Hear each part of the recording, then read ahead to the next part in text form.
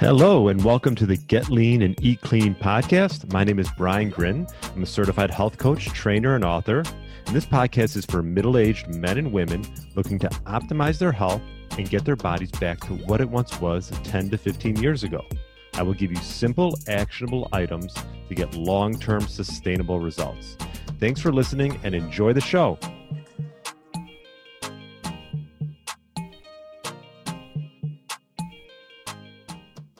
All right, welcome to the Get Lean, Eat Clean podcast. My name is Brian Grin. Hope you had a great weekend, and hope you listened to my interview with Dr. Neil Paulvin. He has a anti-aging and integrative medicine practice out of New York.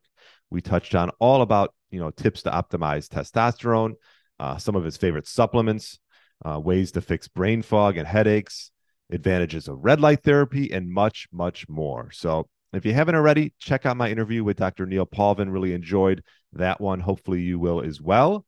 And that's episode 283. Gosh, that's a lot of episodes. And today I'm going to touch on a interesting study on the Micro podcast today that was brought about by Mike Mutzel with High Intensity Health. He brings up a lot of great studies and has great content. So if you haven't checked out his all his great content, check him out. And that's Mike Mutzel. And this one was about fasting. It was a new study founding, just looking at 17 to 19 hours of intermittent fasting and how it could affect, these biomarkers linked with longevity, such as autophagy and metabolic health and things like that. So I'll put a link in the show notes if you want to read it in more depth. I'm just going to try to give you sort of the high level and the conclusions from the study that was done in the beginning of the year. The title of the study is called The Effect of Prolonged Intermittent Fasting on Autophagy, Inflammasome, and Senescence Genes, an exploratory study in healthy young males. So as it says right there, this was done on 25 healthy young males. They were recruited and performed 17 to 19-hour daily fasting for 30 days. And blood samples were collected 1 week before, 2 weeks after the start, and 1 week after the start, and then one more week after the end of it. So this was done for Ramadan, actually. Essentially, initially, I think it started with like 40 individuals and it got down to 25. But either way, it looked at the effects of intermittent fasting on autophagy, inflammasome activity, and senescence, which, without going into a ton of detail, these can be hallmarks of anti-aging and ways to, obviously, if you've read anything about fasting, it has been linked with helping with autophagy. Also, the exercise can help with autophagy as well. And I thought the introduction of the whole study was made some great points in the sense that it's talking about how life expectancy has increased globally, but living longer doesn't guarantee a healthier life. A lot of these age-related diseases have become more pronounced over the decades.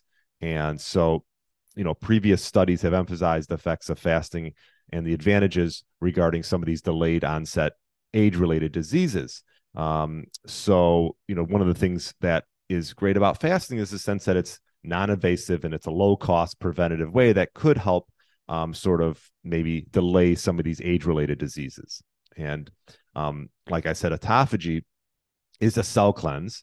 And they, essentially it's a way for your body to it's a catabolic process where you can sort of, rid yourself of these unhealthy cells and sort of a rejuvenation, reducing calorie intake has also been shown to maybe link to some of these autophagy activators.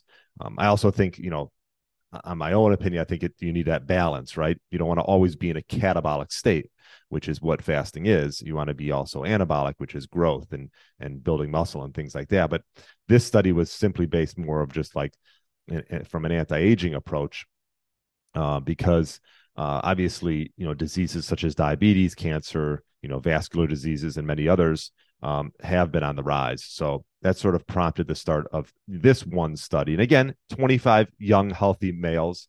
This was done on, they looked at a lot of different markers, like I mentioned to you before. And essentially, the design of the study, like I said, was the study consisted of sort of 4 time points.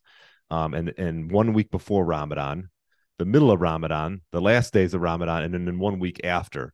And you'll see they put up some sort of cool designs and shows what happened with, when they did the blood sampling as far as these inflammatory markers and these age-related markers.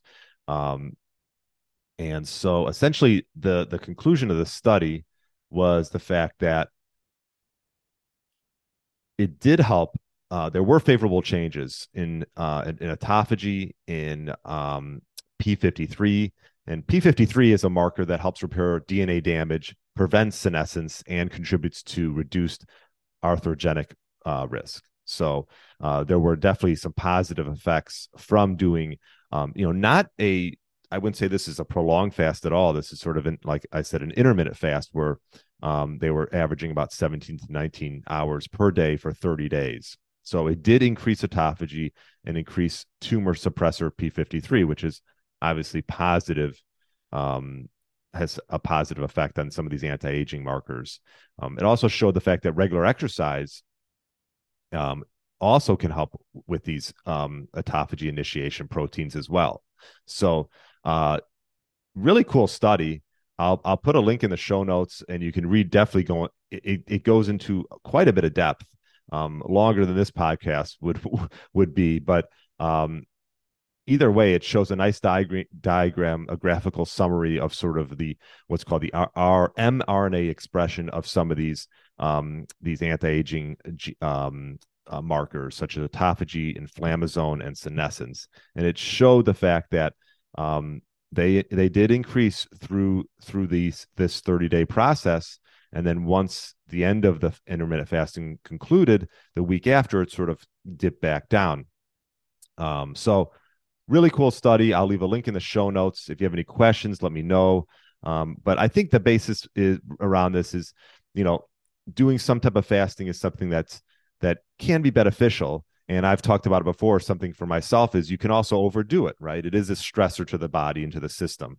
And I've had a lot of individuals talk about that on my podcast as well. But for some of these sort of age-related markers, it can have a positive effect. And I think what I like about it is the fact that it can sort of help organize your day. And I think that's helpful for a lot of people, because if we're just eating all the time and snacking late at night, that's not a positive. We know that. So even just having some type of regimen where you eat between a certain time period, and that could be between 12 hours. It doesn't, this one was 17 to 19, but I think there's still a lot of gray area in that sense. Is, what's the perfect time? I don't think there'll ever be a perfect time, but you have to sort of find the time that fits your lifestyle. And also keep in mind that this was not a long duration fast, because like I said, you don't want to create too much catabolism and lose lean mass, right? So as we age, we want to increase lean mass, and ways to do that is to create growth. And so we want to make sure that we're prioritizing protein and eating enough as well. So anyways, those are just some of my thoughts on that. I will put a link in the show notes regarding this study. And if you have any other questions, feel free to email me, brian@briangrin.com, or throw it in the comments below and share this with someone that you think will find beneficial. Thanks so much for listening, and have a great rest of the week. Thanks for listening to the Get Lean, Eat Clean podcast. I understand there are millions of other podcasts out there, and you've chosen to listen to mine, and I appreciate that.